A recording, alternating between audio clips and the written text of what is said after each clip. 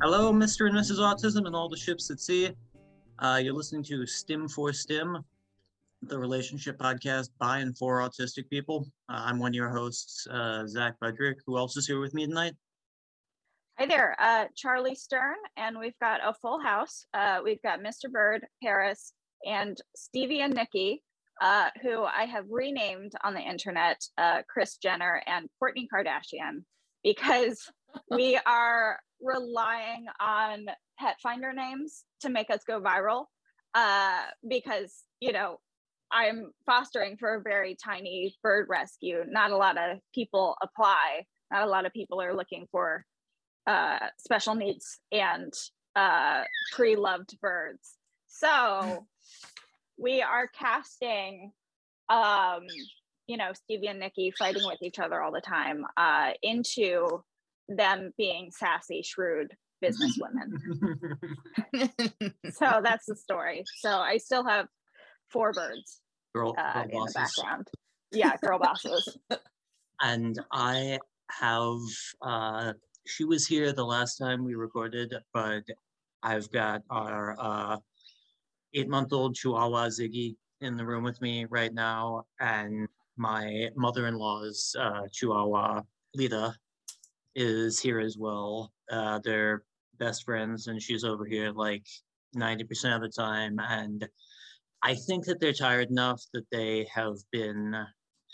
they're from running around all day making their gremlin noises that they probably won't make a cameo, but just in case, I got eyes on both of them right now.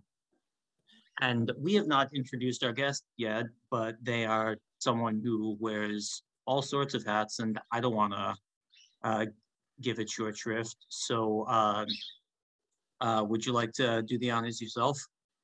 Yeah. My name is Lee Cowart. I am the author of Hurt So Good, The Science and Culture of Pain on Purpose.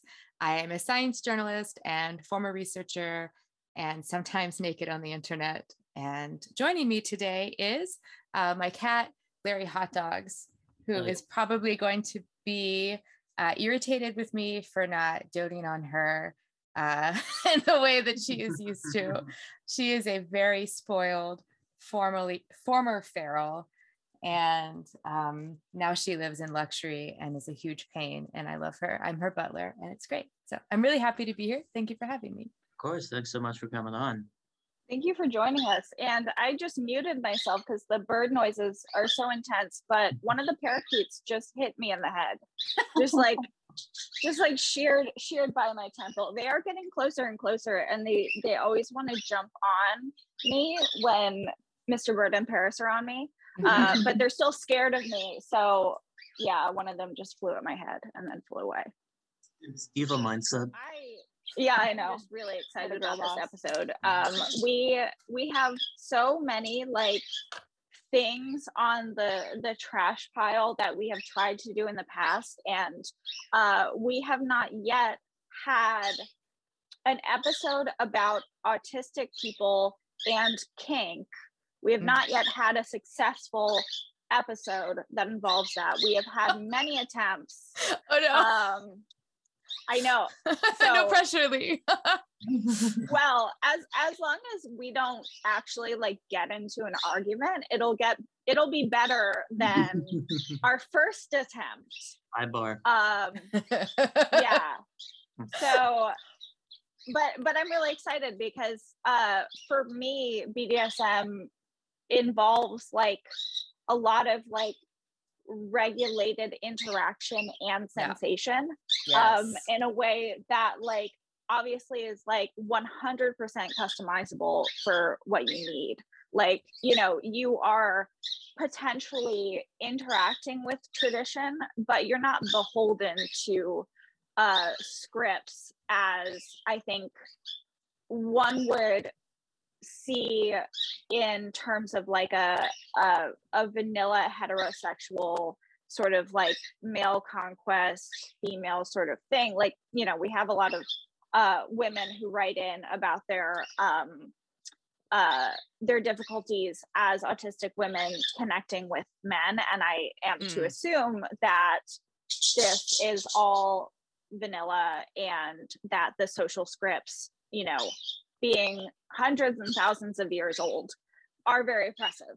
And I see an element of freedom in BDSM, because when I enter a situation, I know what I want, and I am, you know, negotiating every second with another person. Yes. For me, BDSM gives me a lot of like really direct context and expectation and scripts and conversations that you can really, that you were supposed to have, that it's like the norm to have. And it's like, it functions if you're able to have these like direct conversations about what you want, what you like. There's really, because it is in the interest of BDSM practitioners to move away from ambiguity for safety purposes and for emotional reasons, being in a situation in which I can very directly tell somebody, like, this is what I like, this is what I want, this is what I'm into, and have them not only say that back to me, but also affirm out loud that they want this, that they're here for this. It really allows me to stay much more present in the scene or the sex or the relationship without constantly being hypervigilant about going off a script that I personally don't really know. And a lot of the people I play with are autistic as well. And it just seems like having, being allowed and encouraged to really go over some rules, go over sensation expectations. What sensations do you like? What sensations do you not like? What sensations would you like to explore? Asking those things to someone who is in the context of vanilla sex, where the expectation is this, like, you know, kind of standard, almost rom-com script. People are like, well, what do you mean? What sensations? Like, why are you asking me this? No one's ever asked me that before. And getting into BDSM really gave me a much broader vocabulary and much bigger understanding of what it looked like to say aloud what I want and hear what other people want and ask questions and really like get into the verbal side of what are we doing here? What are we going to do later? That kind of thing. Yeah, absolutely. And, you know, I am hoping that listeners, no matter their orientation, will get out of this that communication has to be upfront. Yes. You know, I think the first episode we ever did, when it was just Zach and me, we talked about something that could instantly enhance your life right now, which is lube. And lube and communication are things that I think in queer and kink contexts are so normal. Right. You know, but I remember, like, when I was younger, trying to will things to happen, to will someone to like me, to will someone to make their first move. And I feel like a lot of people are trapped in that. Yes. And, you know, I will say that movies do not help. They do not. At all. There's no communication during sex. There's only vibes and, you know, eye contact. But yeah. But there is a rich tradition within BDSM that you can dive into and learn from generations past. And that is pretty comforting to me, that this is a living history where there are models, but you don't have to do anything. But I feel like Hollywood really holds people back in terms of if they are trying to pursue a relationship, kind of going in. I'm sorry. I think what I'm trying to say is that a lot of us get our education from fiction. Yeah. And I think BDSM culture and history are going to be more helpful, even if you aren't kinky at all. Yes, I agree with that for sure. The thing I was thinking of was I remember, like, it wasn't until the early 2010s when the whole idea of affirmative consent became sort of broader discourse, and like all the like old reactionary media men were going like, so do these college kids expect you to just ask for permission every step of the way? And that seems like such a relic Well, of, yes. But yeah, first of all, and Yeah. but that also seems like just such a relic of having your horizons completely limited to this like a vanilla marital conception of sex, as opposed to something like kink, where that's not only like a moral requirement, but it's also like a big mm, part of the ritual, I guess is the word for it. mm, Ritual's a good yeah, word. yeah, yeah. I think that, for me, the negotiations that I've done in a kink scenario really helped informed the way I would do those kinds of negotiations outside of a scene, because I realized that having really clearly articulated expectations and being able to share with someone very directly based on like not scripts so much, but like templates for negotiating a BDSM scene are actually Oh very yeah, templates useful. is the best word for it. Yes. And And that's a big part of, I'm sorry. no, go ahead.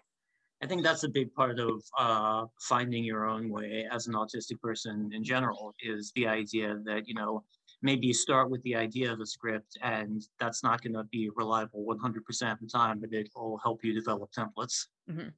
It feels very good to me to have the structure of a template to work off instead of feeling like I'm, trying to cheat off of somebody else's handbook that I never received. And so being able to use negotiation tactics and just or steps and have like be able to look at it and say like, okay, this is how this person negotiated this. How would this work for me? How can I use this in this situation or over here with this different person, that kind of thing.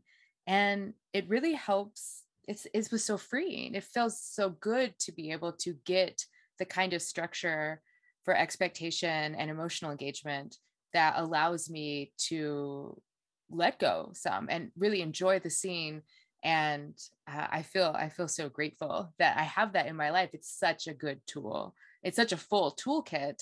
And I feel like people talk about like kink versus vanilla, and I think it's a false dichotomy. And I also don't like some people. I want to clarify, when I say vanilla, I'm more using it to mean like not kink, and not using it in a derogatory fashion. And as an aside, I think it's funny that we use vanilla to describe something that like some people refer to as like boring or standard, when vanilla is a seed pod of an orchid. It's like a very luxurious and wonderful scent and flavor that we use all the time, that people love.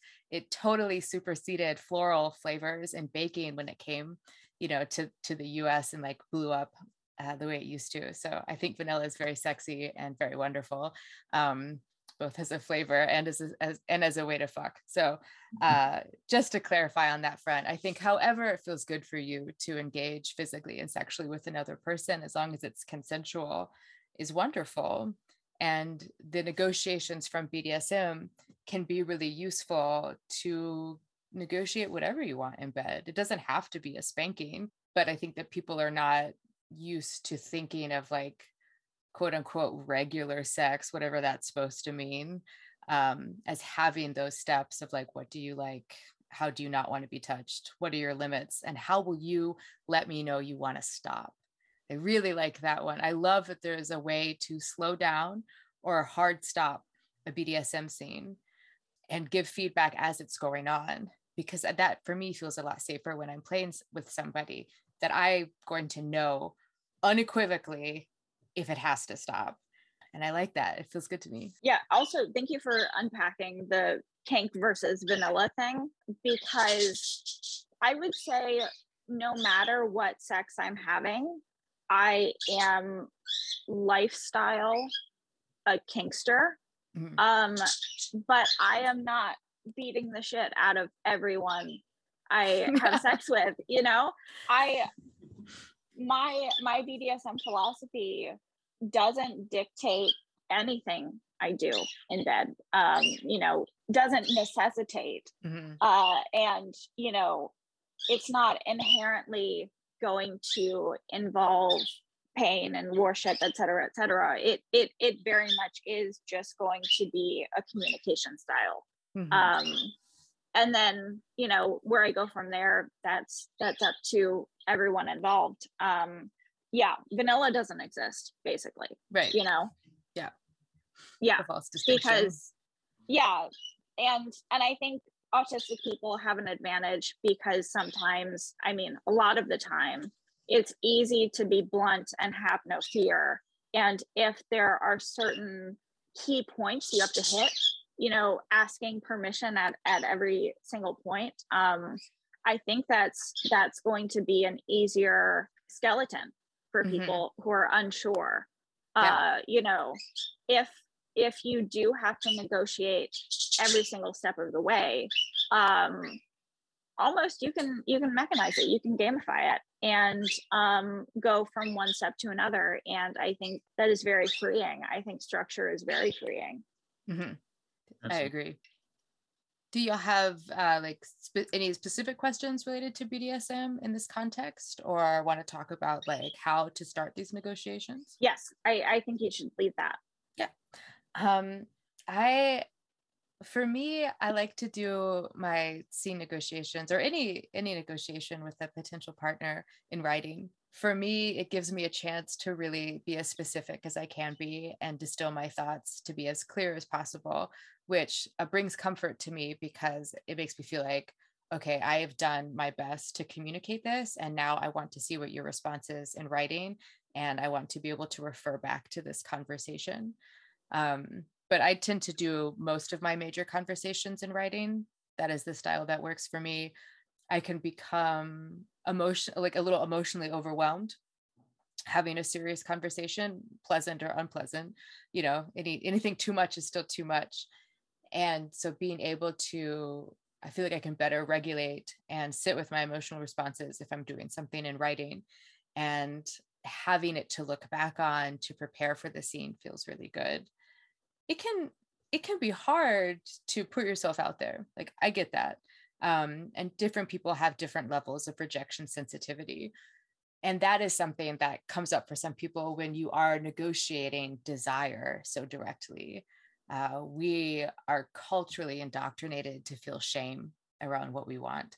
And so the idea of really directly telling somebody, I want this, can be scary because they don't do it in the movies. Like, back to the whole movie thing. It's just like you're supposed to kind of intuit your way through this fumbling ritual and then just have all these fireworks go off and everything will be perfect, but you'll never have to say it out loud.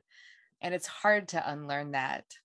But unlearning it allows you to more space to find out how to ask for what you want in a way that feels good to you. Like the negotiation, some people are put off by it because it sounds very like bureaucratic, but these negotiations can be very sexy. Like, getting consent in the moment can be very sexy. It doesn't have to, like, when people talk about like, oh, well, what do you have to ask every step of the way? But yeah, and it could be fun. Having someone say yes when you ask them if they want something is amazing. And I don't think that gets focused on enough, because like saying, you know, I want to do this, do you want this, in a scene or before a scene, to get that verbal or written affirmation, it can be really arousing, because then you know, and that lingering doubt that's like, oh, am I doing this right? Do they really want me? Do they want to date me? I struggle with that. Like, until someone is like directly tells me that they're interested, I'm always like, I don't know if I'm reading this right. So being able to hear that, like, yes, they want this, yes, they want me to do that, really, I find it really arousing. And I find that it just feels so much better than a lot of the fumbling ambiguity I did when I was younger, and trying to figure out like if I was staying on this imaginary script in the right way. So I find that it is just massively expanded the amount of pleasure that I'm able to bring into my own life. And just because it sounds like paperwork does not mean it has to feel like paperwork. Sure. Yeah. I mean, a chore is what you make a chore. That's true of a lot of stuff. Yeah. I love that now, in terms of like Planned Parenthood led sex ed and other related models. I name Planned Parenthood because one of my friends from college is a full-time sex educator for them. I love that they are now teaching not only consent, not only yes or no, but enthusiastic consent. Yes. They are teaching enthusiastic consent. They are teaching fuck yeah instead of just yes. They are also teaching that a no is a no, a maybe is a no. And I think that's really important. I would never, I actually don't accept sure ever. Like, not even if I'm sending nudes. I ask for consent to send nudes. And if it's a sure, I don't accept that. I say, is that a no? Or is that a yes? Or I say, I don't accept sure. I don't think I would have discovered or realized that I was autistic on the same timeline or with the same tools had I not been in a 7-year relationship with someone from deep in a kink scene, kink community, not kink scene, like a session. I would have not had those tools had I not been taught by that partner, follow your yes. You know, if we were on a trip, and we did frequently take trips, and we were feeling kind of hungry, but we weren't sure if we wanted to stop, or we kind of needed to pee, but we weren't sure. It was always like, if you have that spark of needing something or wanting something, I think you want it. And if you're too tired, but want to be a good sport, but don't know if you can actually go out to a bar or whatever, you know, we were often celebrating Halloween together, and that was like a 4-day affair. Halloween was like an Olympic sport for us. So if we needed to tap out, you know, because we needed to save our energy for the rest of the Halloween weekend, you know, we were following our no. Any inkling of a no, any sort of doubt or feeling tired or feeling overextended, everything shut down. And it also, you know, often went hand in hand with needing food or needing rest. And there was a point at which my former partner had a changeable like battery symbol necklace.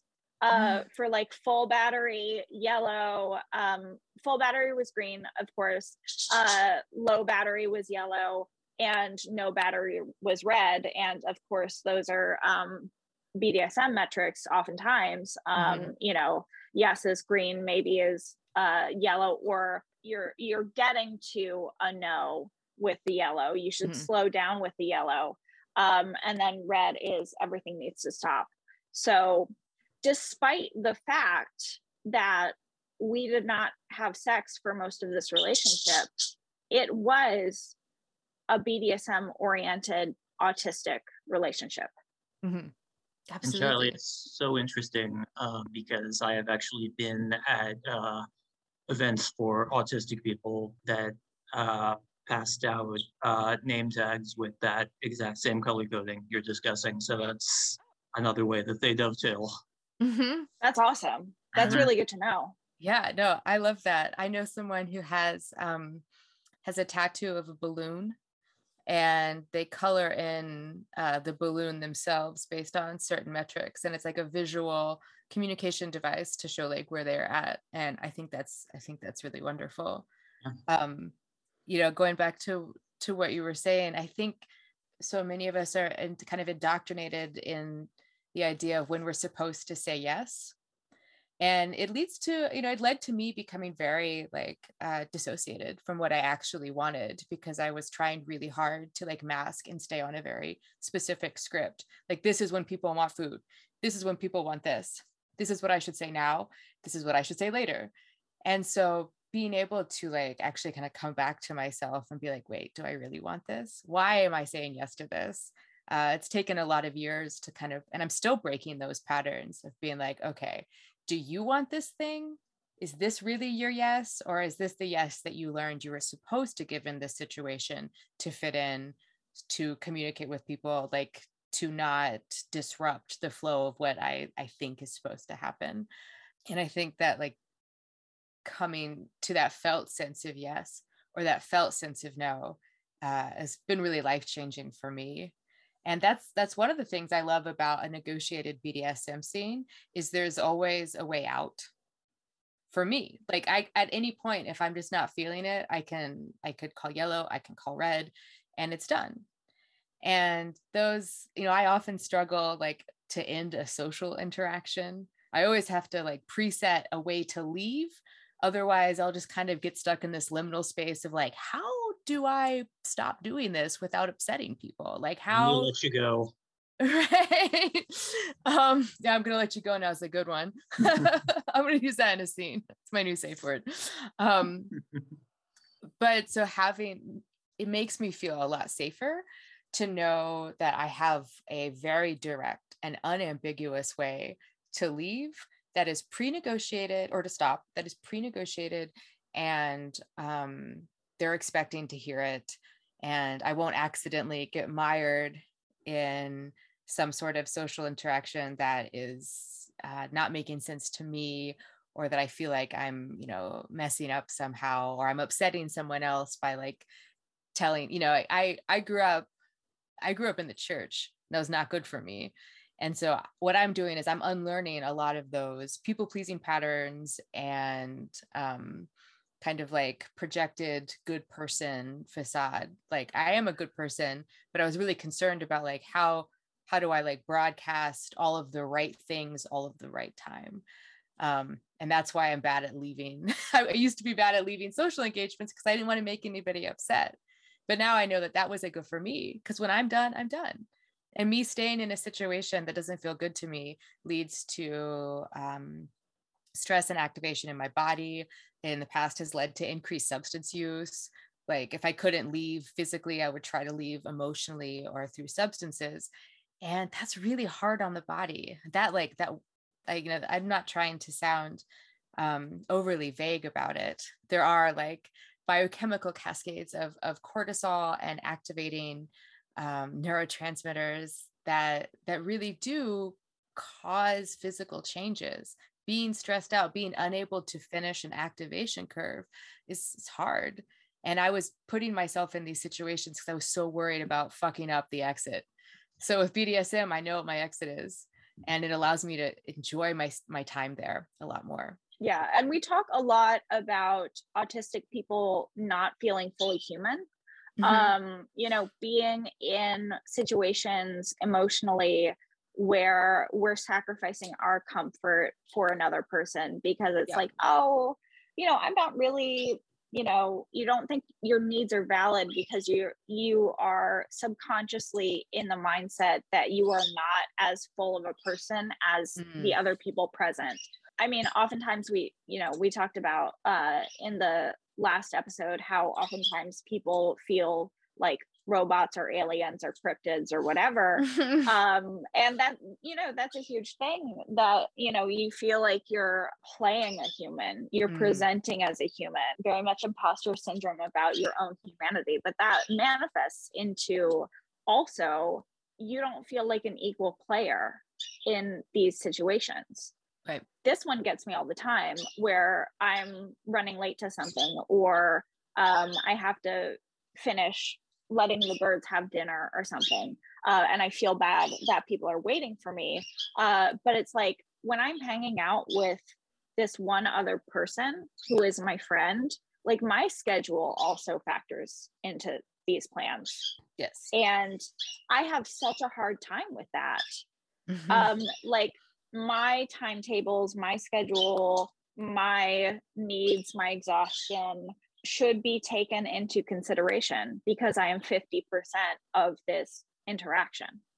But, we're also used to minimizing ourselves. Yeah.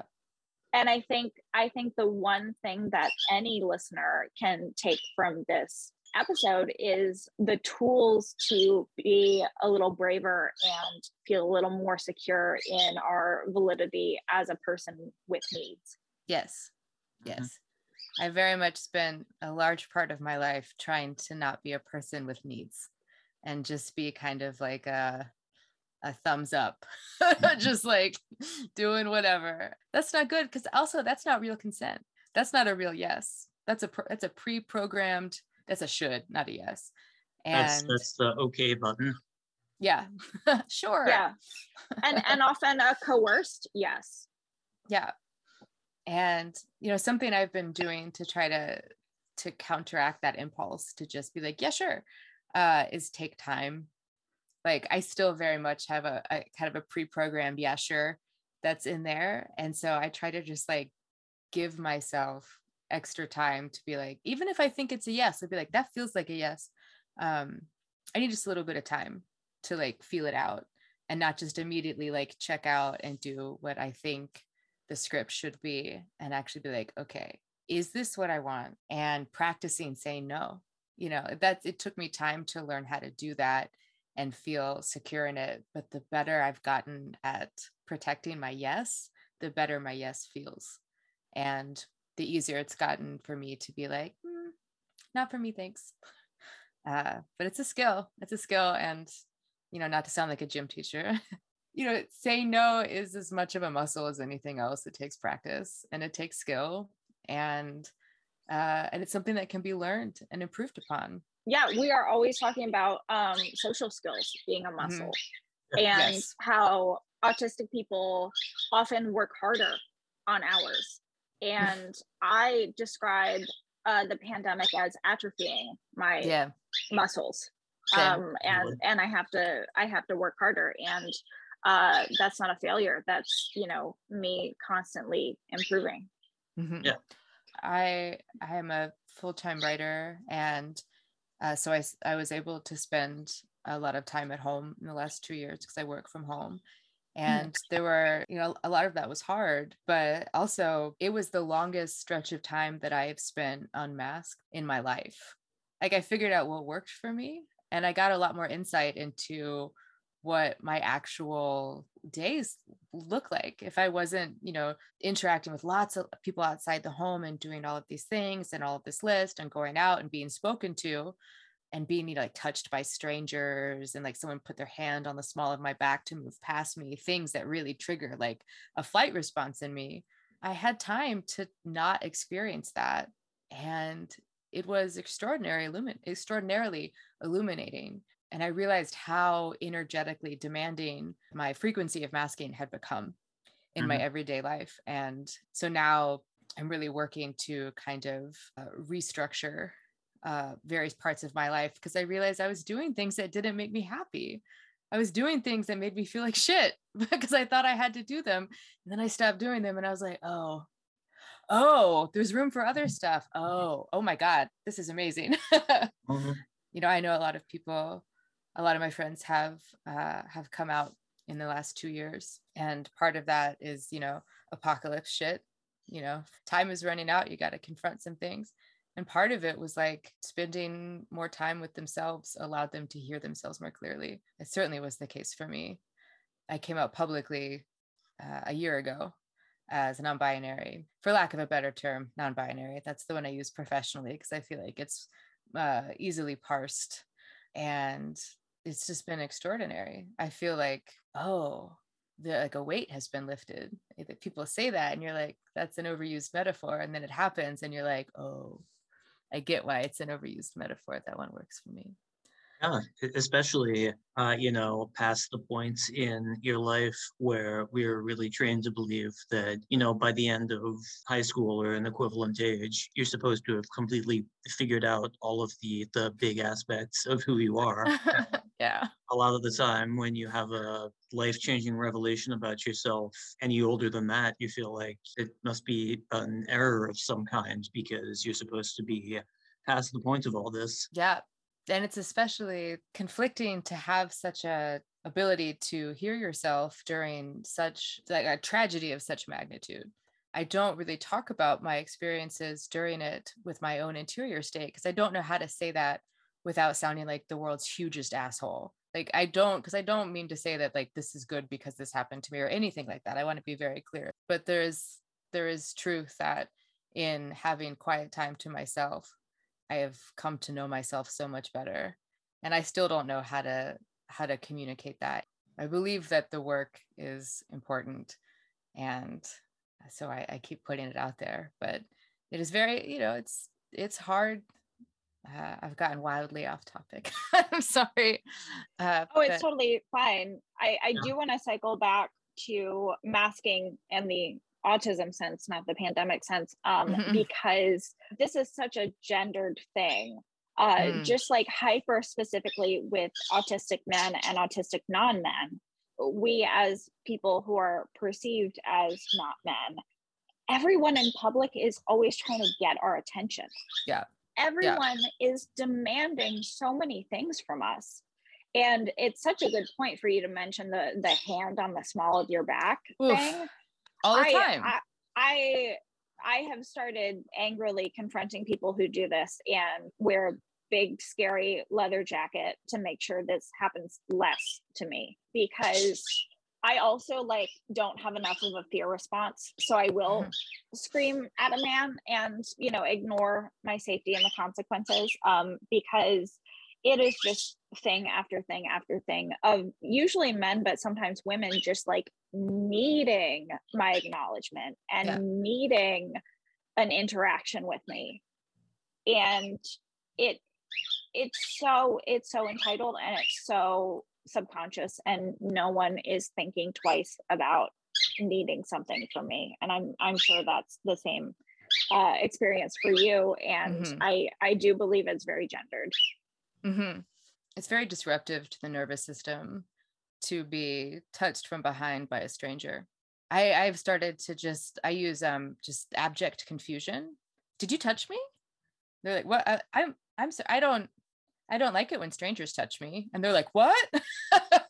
But obviously you have to do it such in a way situationally, like if because there is a danger. But sometimes just being like, oh no, I don't like it when strangers touch me. People are just like, but you can't just say that to me. Like, oh, I did. Yeah, no, I don't like that. Please don't do that again. They just kind of look at you like Yeah, a goldfish. Because people aren't used to hearing that. Some people are not used to hearing that. And I'm lucky. I work as a bouncer, and that was just extraordinary for me, because now if someone touches me, I can just tell them that, like, we do not allow that kind of touching here. I do not want you to touch me. And if they're like, oh gosh, I'm sorry, I didn't even think about it, they get to stay. And if they're like, you can't tell me not to touch people, I just throw them out. We're serving people alcohol here. I don't want someone who's just going to start touching strangers. And so in developing my own personal boundaries around bodily autonomy, how to tell someone no in a situation very directly to their face. I learned that from stripping, and it has been very useful in my life. But I did not have those skills loaded into my programming prior to being shown exactly how to do them. yeah. And oftentimes, if you confront someone about touching you, it's like they barely think about it, so they barely remember that they did it. Sometimes, like, it doesn't register to them. But I think we should get into Yeah. our first question, because a lot of this is what I struggled with. I struggled going from a pandemic studio apartment, hyper isolated, just Paris for the longest time, and then Mr. Bird, and then I moved to New York, and I was suddenly being perceived in my own home. How do you deal with being perceived and perceiving others in your own home? How do you deal with, there is someone here that I live with? Yeah. So our first question is, I have a lot of trouble dealing with the sounds and smells of other people in my own space. It makes me very intense, which in turn makes me constantly exhausted and angry, which definitely impacts the amount of energy I have left to complete my basic routines, especially at night. Moved out of my parents' house a few months ago after staying with them through the first year and a half of the pandemic. I now live alone, but I lived with roommates throughout college and found it just as stressful from a sensory standpoint as living with my family. I didn't realize I was autistic until January 2021, so I didn't really have the words to describe why I'd been so stressed 24/7 in my own college dorm in my own family's home.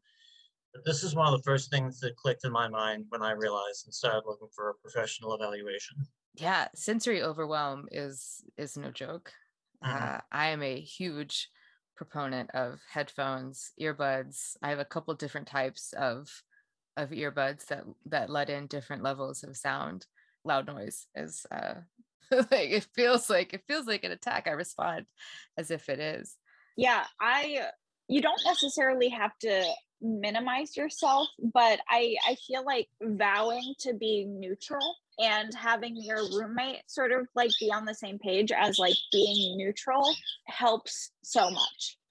So you're not necessarily drowning out loud music with noise canceling headphones. Like meeting at a neutral point, the submitter talks about perceiving and smelling other people's smells. Yeah. We obviously have a lot of overlap with physical disabilities in our community, me included. So I am very sensitive to smells and, migraine triggers. And my biggest thing is vowing to be scent neutral. So not chemical free, but keep everything sort of in check and not overload on Febreze or, something similar, because basically I'm trying to be as neutral as possible. I'm trying to be as emotionally regulated as possible and never have a bad day, just have a neutral day. And I think for a living situation, you very much have to not disrupt each other and come from a place of respect. Since like probably 2018 or 2019, I've tried to make every aspect of every experience as neutral as possible, which makes me sound like American Psycho, but that's how I'm making it from week to week, dealing with other humans. I feel like oftentimes in roommate negotiations there is discussion of noise, and I'd like to see a move towards doing that for smells. Just be upfront and be like, I cannot do a lot of synthetic perfume, or I need a scent neutral space as much as possible. Being trapped with a smell, that's difficult. Someone sprayed me with perfume in an airport once right before a transatlantic flight, and it was miserable. I couldn't get away from it. It was on the clothes I had on. I felt stuck with it. That triggered fight or flight. So being upfront about smell needs as much as light, sound, touch, that kind of thing, I think is a great practice when you're looking for someone to live with. We currently have a struggle with our downstairs neighbors smoking in the common areas indoors, like in the stairwells and the hallways. And on my worst, definitely homebound and less fed and less in control days, I feel like I am being sieged. I feel under attack. And obviously we have air filters, but as much as we try to explain the basic physics of solid, liquid, gas expands to fill every space it's allowed. We ask them to smoke inside their own apartments, but then they're like, oh, we don't want our apartments to smell like it. But it's like, my whole apartment is upstairs from you. You're smoking with no other doors preventing contamination. I'm living with your smells. You're not living with your smells. I'm living with your smells. So it very much feels like a war sometimes.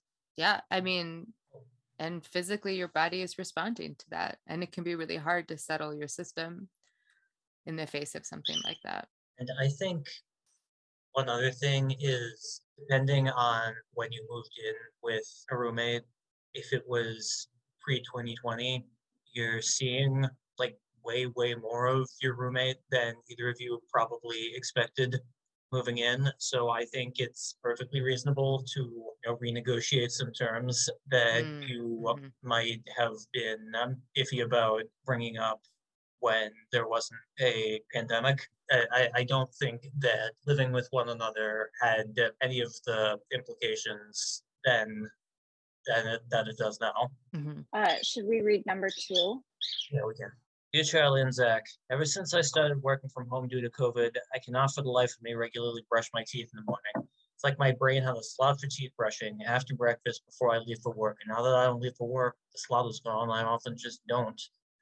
I think it probably doesn't help that I saw this video about how you shouldn't brush your teeth more than 30 minutes before or up to an hour after eating. And I'm stuck in optimization mode of when's the ideal time to brush my teeth after waking up, putting it off because I have more coffee to drink.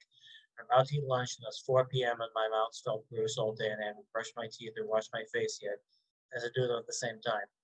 solve the problem of not getting stuck doing whatever I'm doing at bedtime by putting an alarm clock in my bathroom so that I have to go there and turn it off. And since I'm in the bathroom anyway, I might as well start my bedtime routine.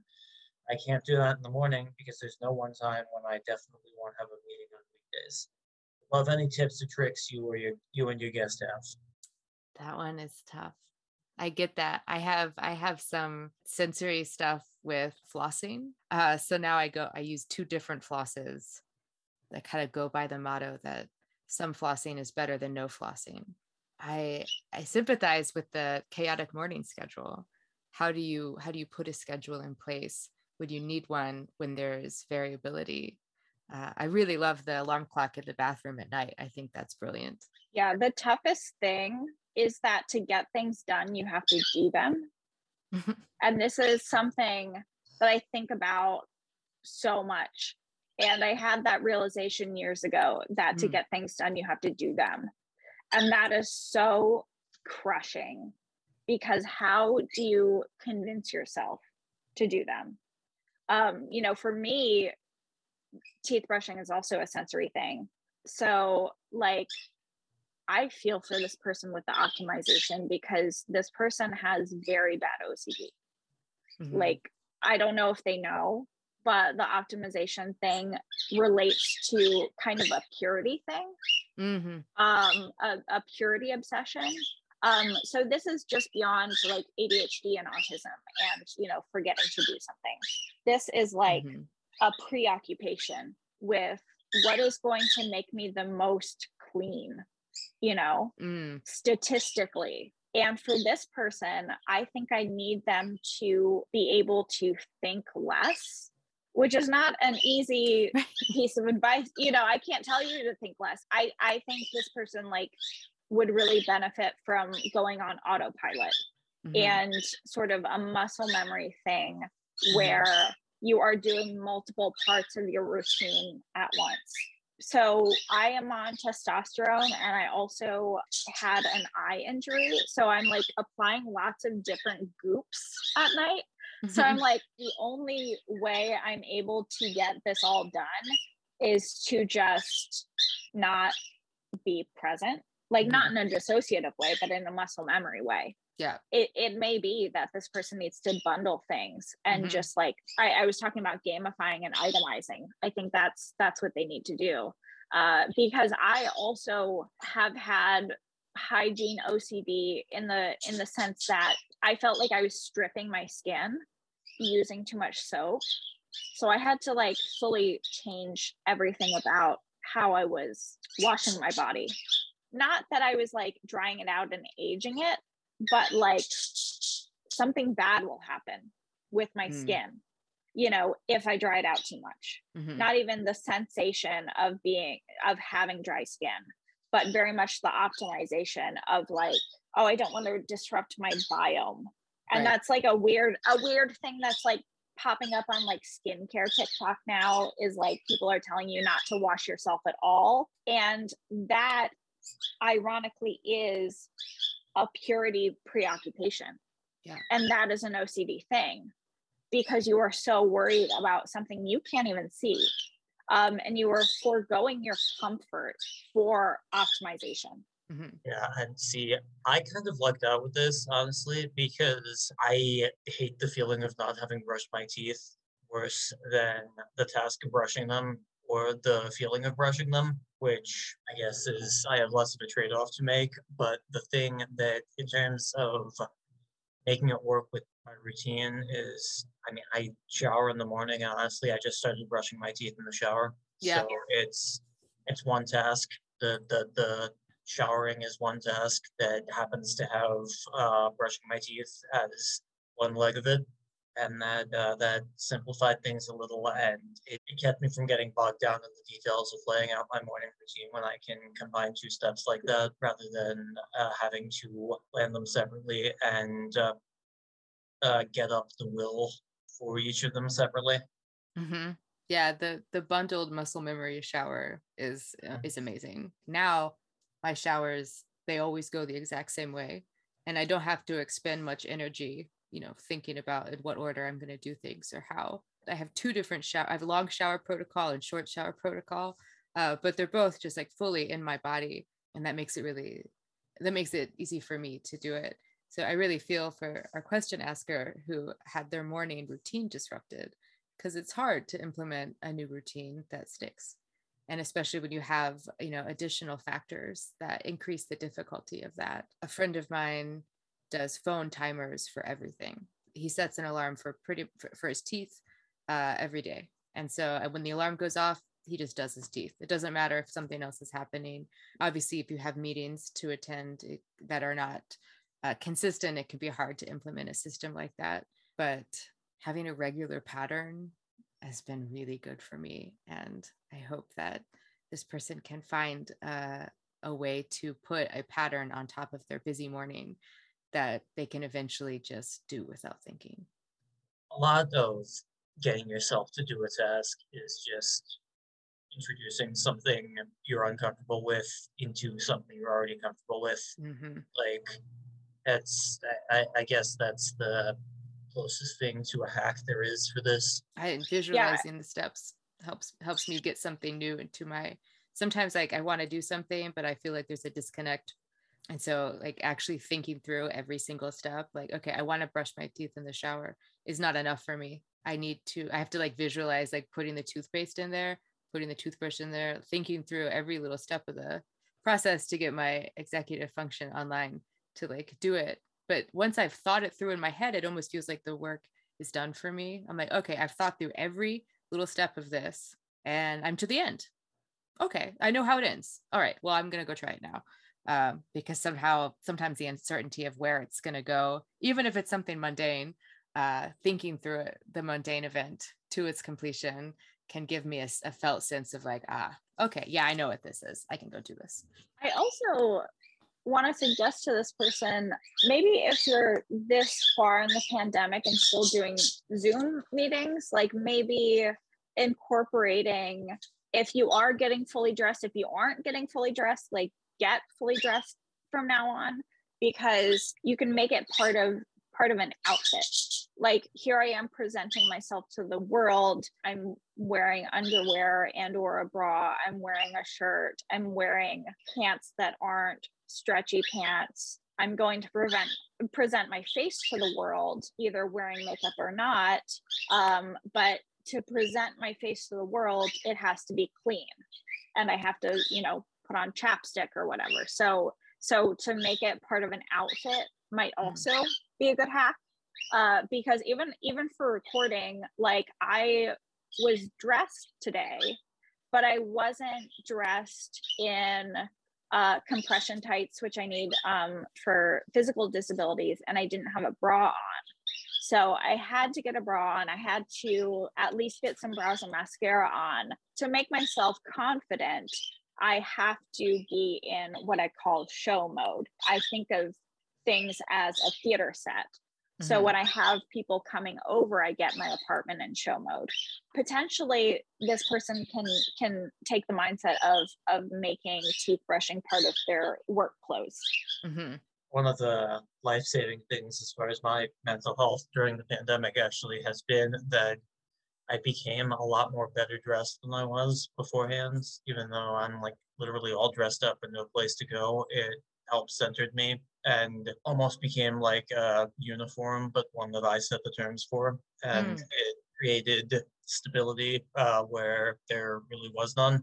Yeah, I definitely can see that having a strong influence. I was just going over my notes for what I wanted to cover, and I forgot to mention this. No one teaches you how to shower.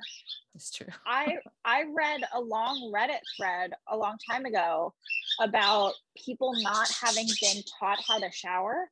And so one person thought that you get in, the water is not running. You turn on the water, you deal with the minutes of cold water, and then it warms up. And they were like complaining about like, oh man, don't you guys hate it when you have to wait in cold water? And people were like, no, you just don't go in, you just wait. And it was a whole thread of people like not having been taught how to shower.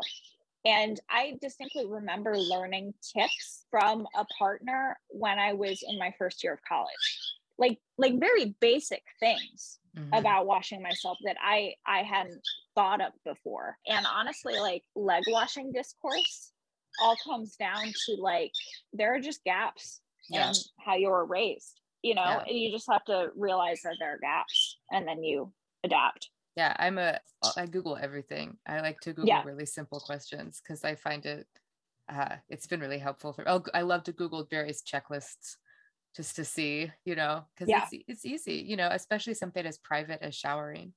If that's not something that you do in a shared situation very often, you would never know.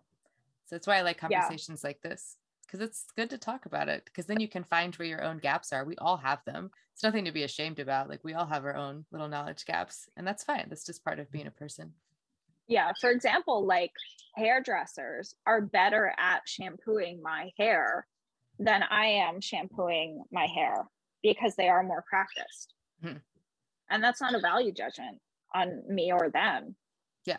They're just better at it because they have more experience. I do want to talk before we get to our last question. I do want to talk about like hygiene and care and keeping and aftercare in terms of sex and, you know, BDSM or not, because something that was really helpful for me was at one point, like learning people's like comfort tastes. What beverage do you have to have ready for them after sex? Some people are really specific about that. Yeah. And it used to be a thing on FetLife where you would delineate like what your aftercare was. And, you know, for the partner I was dating for all that time, like it was Coca-Cola. I don't know why, but, you know, even if they were having a bad day, like, you know, this was not a very much sexual relationship, but sometimes it was essential. If they were a little bit frazzled, if we had too many errands, like we needed to obtain a single bottle of Coca-Cola. And it's like so easy. And for me, the taste is coffee, you know, that's my comfort taste. And I wish more people outside of kink knew what their aftercare needs were. Yeah. I wish they could go into situations and be like, hey, if I'm coming over to your house, you need to have pretzels for me or else I won't feel normal or something like that, you know? Which is like very, very autistic, but I think anyone could incorporate like basically a rider into their social situations because oftentimes you just need familiarity and you need regulation and you need a second with yourself. Yeah. Well, you know, it's like the best way to get your own needs met is to ask. And the best way to know what someone else needs is to ask them. Both of those things are very vulnerable things to do, things that maybe we don't think about. But those gestures, both expressing a need and asking someone to express their needs, it can be really intimate acts and just really affirming and kind things to do. You know, some of that falls under the umbrella of kind of like the old school Southern hospitality that I grew up with. You know, you figure out what your guests like and you make sure you have something there for them to show them that like, hey, you're welcome in my space. It's a ritual marker. Like you are here. So I got the tea you like so that you know that I know you like it and you're loved here. And, you know, thinking about ways that you can add those kinds of interactions to your life can be really enriching. I sometimes struggle with feeling like I might ask for something that is weird, or I used to struggle with this. I don't so much anymore, but being able to have conversations about desire, sexual or otherwise, even just like what kind of beverages you like, this would make me feel more comfortable. This is something that I like. And asking in such a way that is kind of solicitous of the other person's involvement, like letting them in on a secret. It's not a demand but it's like it's a secret thing that they now know about you that can bring you closer. Asking for permission and consent is like such an intimate thing, and it should be seen that way rather than the logistical obstacle of some kind. For a long time, I thought people who drank needed to drink in all situations and all hangouts. Like it didn't occur to me that if you drink, you sometimes just will not. depending on the context, it's such a big galaxy brain unlocking thing to like talk to each other about what items you want around when you hang out. And it's so funny that like I still think about people's aftercare lists on FetLife in 2011, and like how that blew my mind. To use internet parlance, that was a cultural reset. I will let you guys know I have about 5 more minutes before I need to go do bedtime stuff with my kid. Oh, sure. No worries. Definitely. Yeah. Okay, let's do our decompression question. We have a random question that we ask to just round out the episode that has nothing to do with anything. So I'm going to ask, what is a song you cannot play around your pet or television or like doorbells for dogs, et cetera, et cetera? Like what can you not have playing because your cat or dog or bird will react? Larry she's pretty chill. However, if I play really loud music, it upsets her, and she will try to, not so much attacking my feet, but like grabbing them. Like there's something wrong here, and she'll be like, wow, wow. Yeah. She's looking at me right now like, what? She just doesn't, there's a certain decibel level where she's like, this is not cool with me anymore.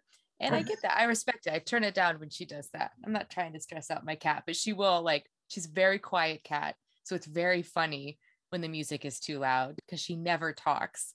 And then suddenly you're just like blasting some atrocity from high school in the kitchen at 2 a.m. And the little cat comes running in like, wow, wow, wow, wow. Then we turn it down for grandma. She doesn't like it. She's a good baby though. Is she genre picky? Opera would make her like apoplectic. She doesn't like very like sustained long high notes. But also if there's too much bass, she starts to touch the cabinets. So our cats are pretty chill, I say, as I'm trying to keep the tortoiseshell off my desk. But Ziggy, our Chihuahua, does not like, we don't talk about Bruno from Encanto for whatever reason. Oh my gosh. Which is, we're kind of asking for it by being like the only childless people in America who have had that on a loop. But you never know what's going to set her off. I mean, I guess she somehow connects it with seeing people outside the window, which will always get her going. And Rachel, my wife, is always saying that the Chihuahuas are great guard dogs, but they wouldn't know what to do in terms of follow-up.